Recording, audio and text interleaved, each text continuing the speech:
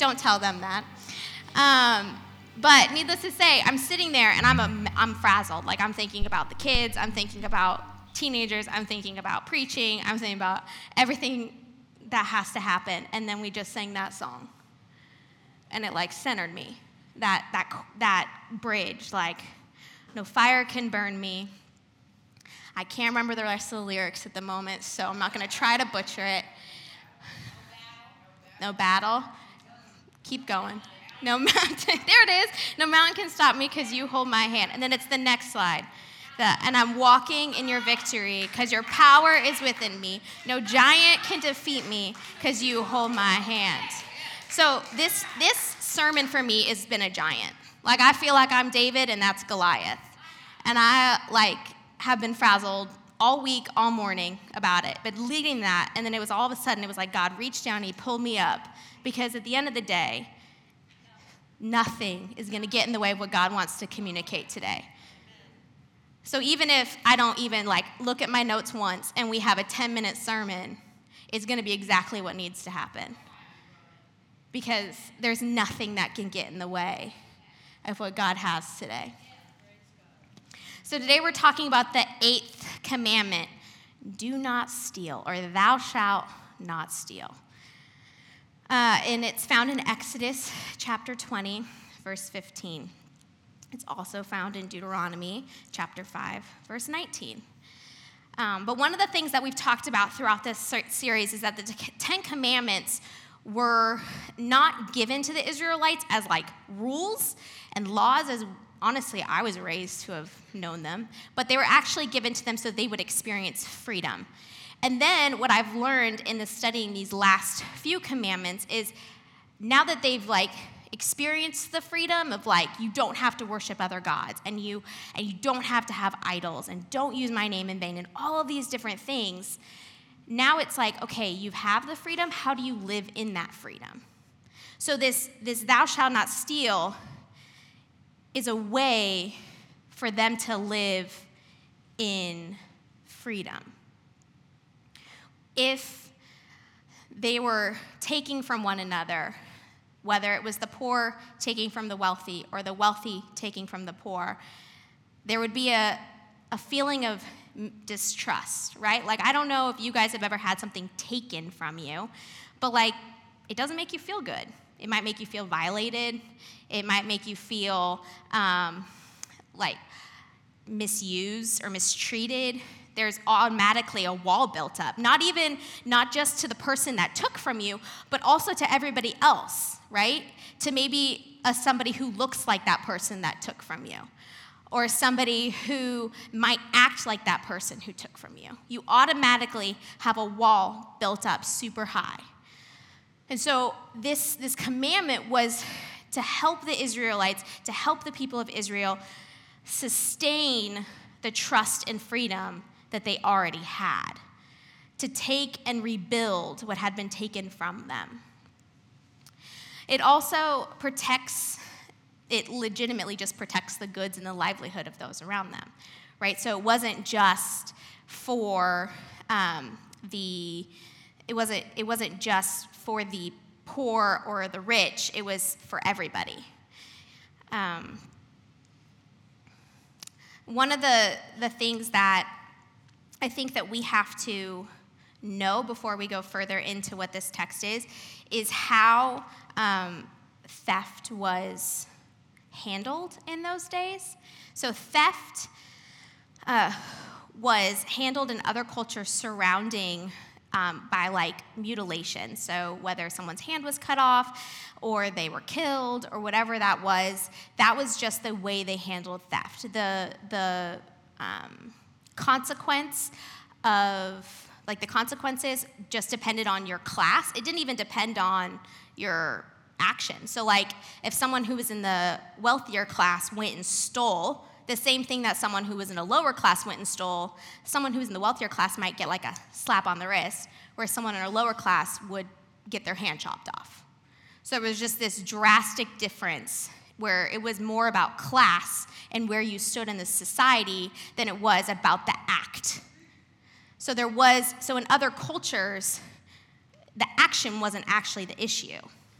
It was where your society, where you stood in social ranks. So God came in and he gave the Sinai law, and when he gave that law, it was so that there would be restitution among everybody. So whether you were in the wealthier class or the lower class, the consequence was the same. You would then, if it was something like, let's say I went over to Angel's house and took all her TVs, took all her, everything electronic, and then just went and sold it, right? So what I would then have to do is I would have to work off my debt. I would have to work it off till all the TVs, everything that I stole was paid for. And then it'd be done. It didn't follow you around. It was let go. And if after 7 years your debt wasn't paid, your debt was resolved. So there wasn't this weight. There wasn't a shackle that was a chain to your ankle for the rest of your life. They weren't thrown in prison. They weren't put down. There wasn't a big title of shame put over them. Sure, there was distrust. And of course, they'd have to earn back some of that. But the whole point of the Sinai law was to bring restitution, restoration, so that they could live in harmony with one another. Y'all, I cried a lot over this because we are doing the exact opposite of what we're supposed to be doing. We are the wealthy taking from the poor, and the poor taking because they have to. And we are throwing people in prison. And we're not actually bringing restitution or resolution to anything. We're not teaching how can you be better. Now, in no way did the Sinai law say, go for it, free for all, everyone take what you want. No. The whole point, the whole hope was there would be equity for everybody. That everybody would be able to live in community in a healthy way. It didn't mean that there wasn't those who had less than those that were wealthy. It didn't mean that there wasn't class, but it meant that there was it was even ground. Everyone was on the same playing field. Dr. Buckner says that the 8th commandment protects against the bondage to a culture that steals from the poor to sustain itself and creates an incentive for the poor to steal to sustain their lives. I was supposed to say that creates. Sorry, my typo. So the whole point of the 8th commandment was that it was to protect against the bondage to a culture that stole from the poor, that then created incentive for the poor to steal so that they could live. Does anyone read that and see us? Does anyone else read that and see, oh, great, so we are a culture that steals from the poor so that we can keep going? That is leaving the poor to then have to steal, end up in jail, end up with their lives ruined because we've stepped out of what God intended for us. This is what he wanted. He never intended for there to be a hierarchy. He didn't want us to be like all the other cultures where mutilation was happening based on your socioeconomic place.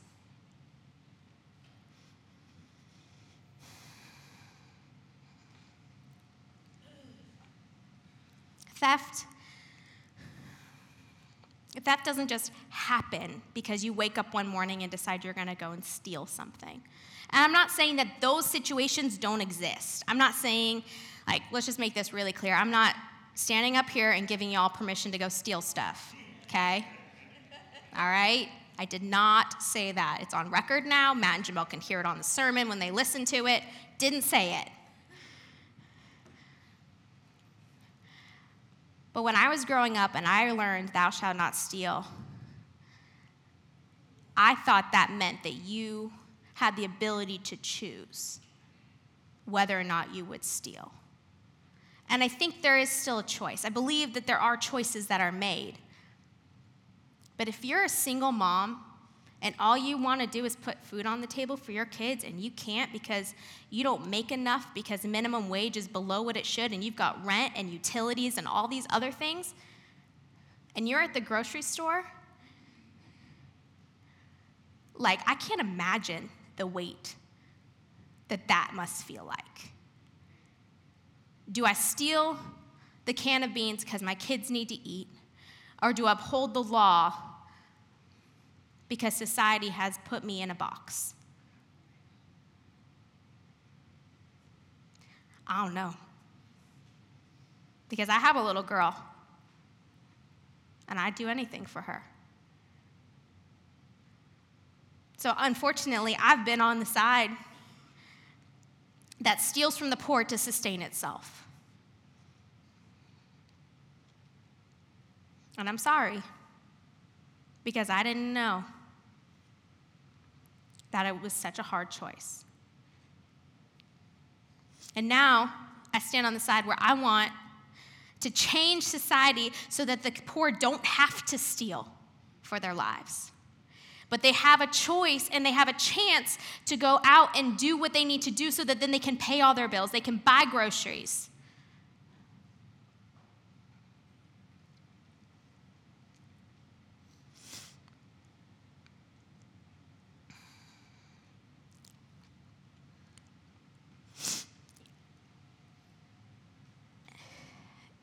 Matt and Jamel were actually telling me that one of the things that their professor said when they were taking this class was that in the day of the Sinai Law, stealing food wasn't actually theft.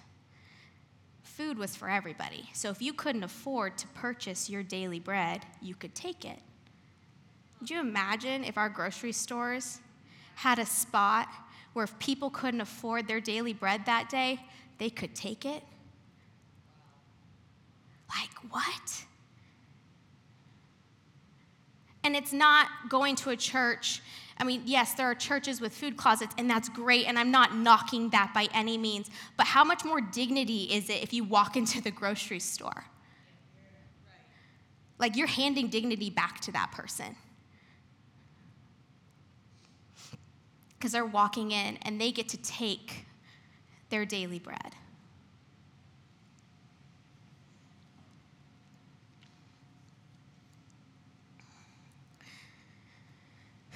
Theft is a two-sided thing. It is taking what's not yours, but it's not just those who are less than taking because they want it. Sometimes it's because they need it, but it's also the wealthy taking from the poor. And that has wrecked me this week because even if we have very little, we still have more than somebody. I'm sure we can all think of somebody where it's like we still have more. And I think to myself, do I give all that I can give? Or do I only give however much I'm supposed to give?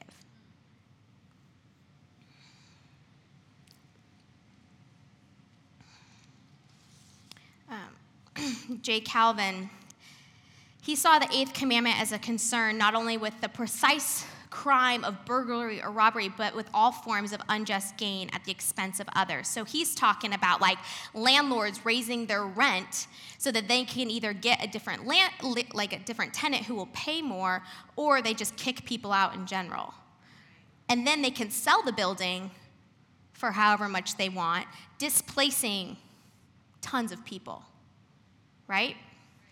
He's talking, it's against, like, it's against your own monetary gain. He says that craft and low cunning is called prudence. That's what our society says this, that it is spoken of as provident and circumspect, who cleverly one reaches others, who takes is in the simple and insidiously, it presses the poor. Since therefore the world boasts of vices as if they were virtues, and thus all freely excuse themselves in sin, God wipes away all this gloss when he pronounces all unjust means of gain to be thefts. Any way that you're gaining at the expense of somebody else is a theft. And we do that constantly.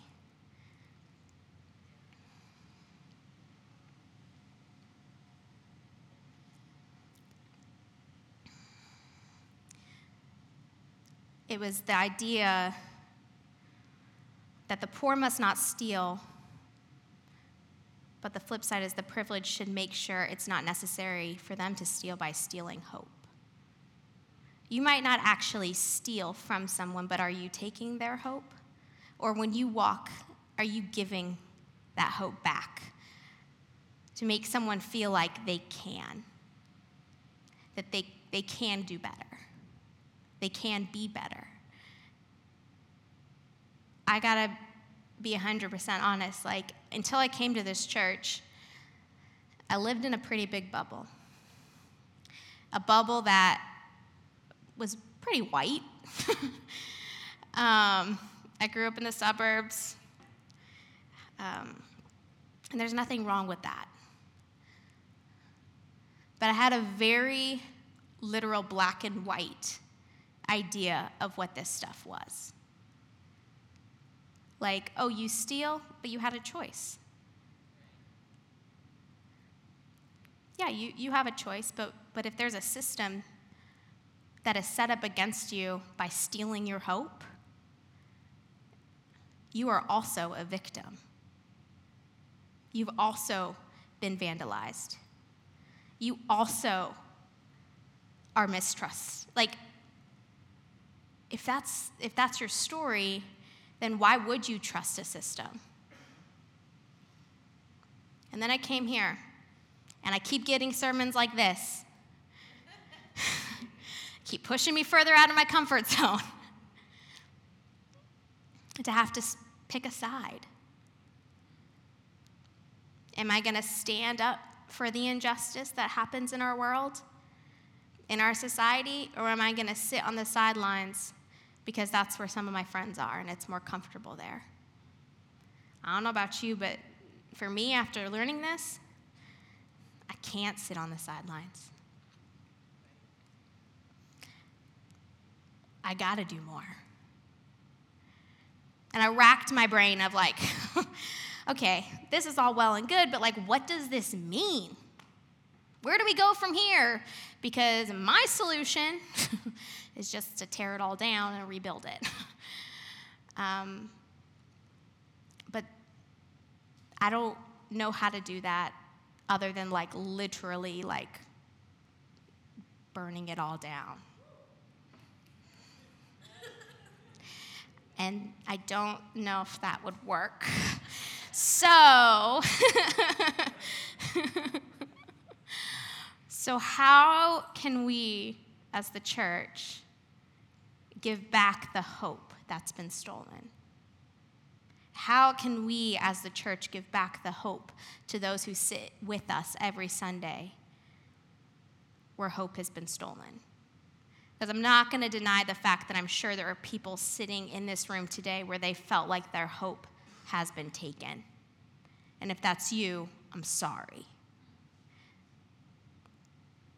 Because you should have hope. And you shouldn't feel like a system took it from you.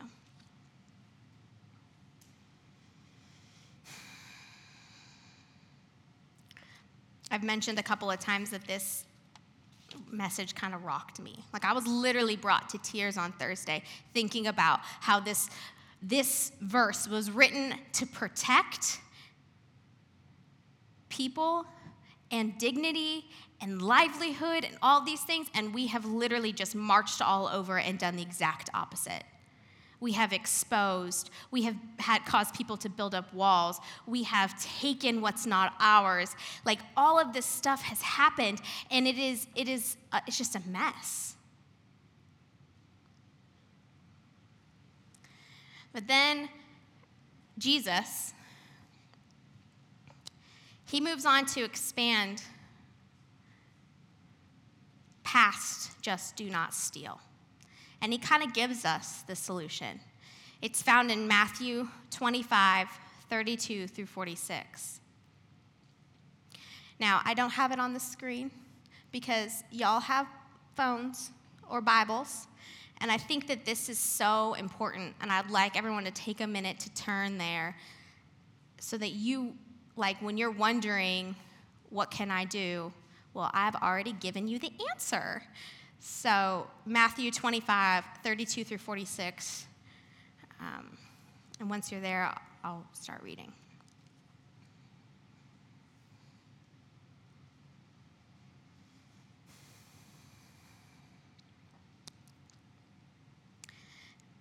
Before him will be gathered all the nations, and he will separate people one from another, as a shepherd separates the sheep from the goats. And he will place the sheep on his right, but the goats on his left.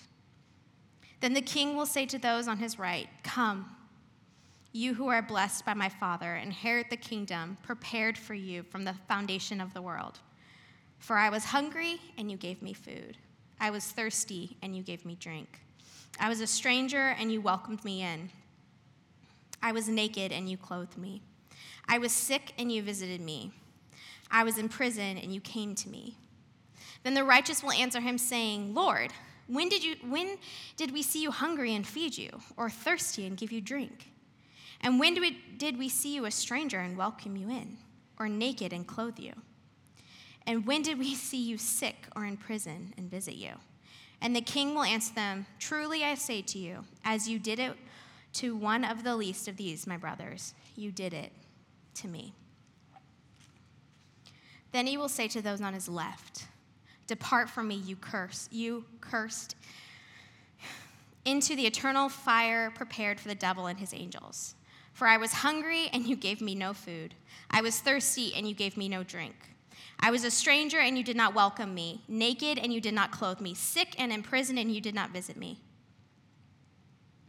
Then they will also answer, saying, "Lord, when did we see you hungry or thirsty, or a stranger, or naked, or sick, or in prison, and did not minister to you?"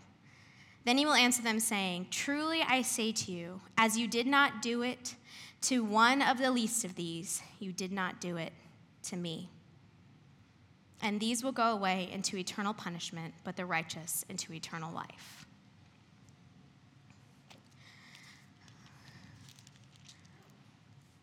Which side do you stand on? Are you on the right? Are you on the left? It's kind of intense. It's actually really intense. Forget the kinda. I've been on the left, where I think I'm ministering, but I'm passing people by left and right. And I gotta be real right now, I so desperately wanna be on the right. But there are days where it's a lot easier to be a goat than a sheep.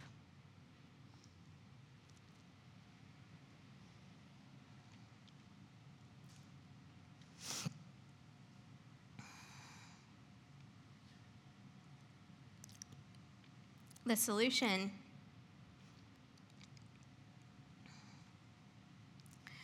is for us to give to the hungry, to the thirsty, visit those who are in prison, give solutions to those that are sick.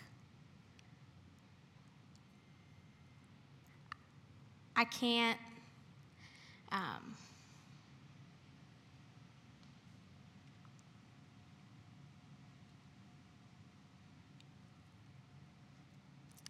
tell you where you stand, and I'm not here to judge you, because like I said, I've literally been all the way on the left with the goats, just sitting there, thinking that I'm doing exactly what Jesus has told me to do, but I have done the exact opposite of what this verse tells me to do.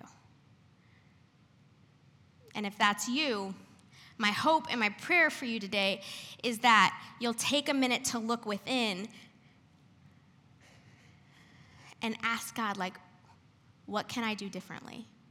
Because I think the solution to the start of changing our society so that we can get back, I don't know if we'll ever really get back to how this was meant to be, because we're human, we're sinners, and we mess up a lot.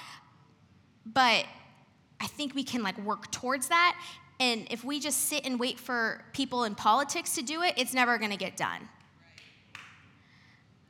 So instead of us just sitting in here, like each one of us has a specific talent that can go towards like starting to see change.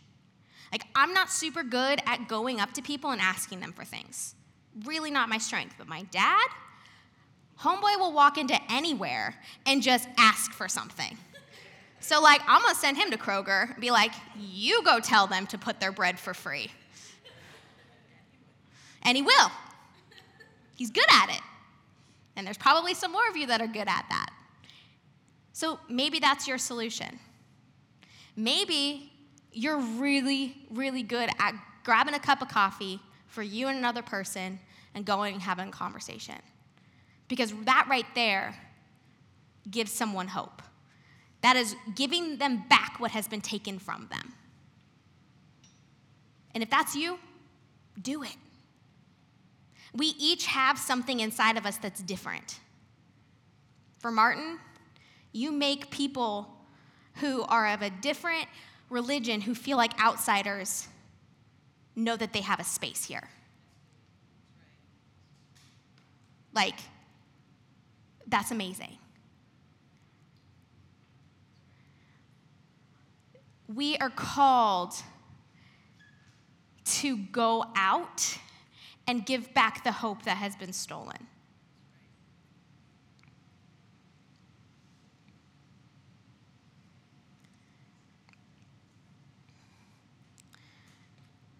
As we close today,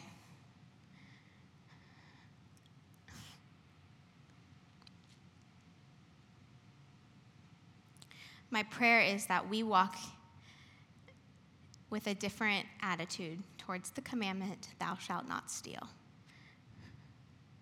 And that we have a different outlook on what we do and how our actions impact other people. I am now not just going to do things without thinking about am I taking to gain something from somebody else? My prayer is that you guys will do the same. I don't know where everybody's at in the room, and I honestly wish we could have a moment where everyone could like just talk. But if you're sitting here today and hope has been taken from you and healing needs to happen so that that hope can then be restored, so then you could then go and do that for somebody else, I want to create a space where you can come and pray with people. So if Stephanie, I know I'm putting y'all on the spot, but Stephanie and Martin and Joshua, would you three be my prayer warriors today? And anybody else, really. But if you're in a place where hope has been taken from you and you need that restored, please come and see one of them so that that can happen for you. If you're sitting here today and you're realizing, I'm a goat, I want to be a goat, you don't have to be a goat. Hey, it's a good analogy. Run with it. And you want to pray with someone to just have the courage to say yes to being obedient to what God has for you and how he wants to use you to create change in a very broken system. We want to pray with you. And lastly, if you feel like you've been doing all the right things, but you're tired, then we want to pray with you too for rest and restoration. Guys, we live in a broken world. And I'm not saying that this is going to change it. But I don't know about you. If I can put a dent in something, maybe even like not even a noticeable dent, but we impact lives around us, then that's worth it. It's worth that moment. Will you pray with me? Jesus, I thank you so much for today. Thank you for the fact that you gave us the ability to give dignity back to those who have lost it. I thank you for the fact that you have given us the chance to give back hope where it has been stolen. God, you are a good God. And this was never your intention, this societal cycle of the rich taking from the poor, causing the poor then have to take to sustain their lives. Like, that was never your hope for us. So God, I pray for healing for those who might be sitting here today feeling hopeless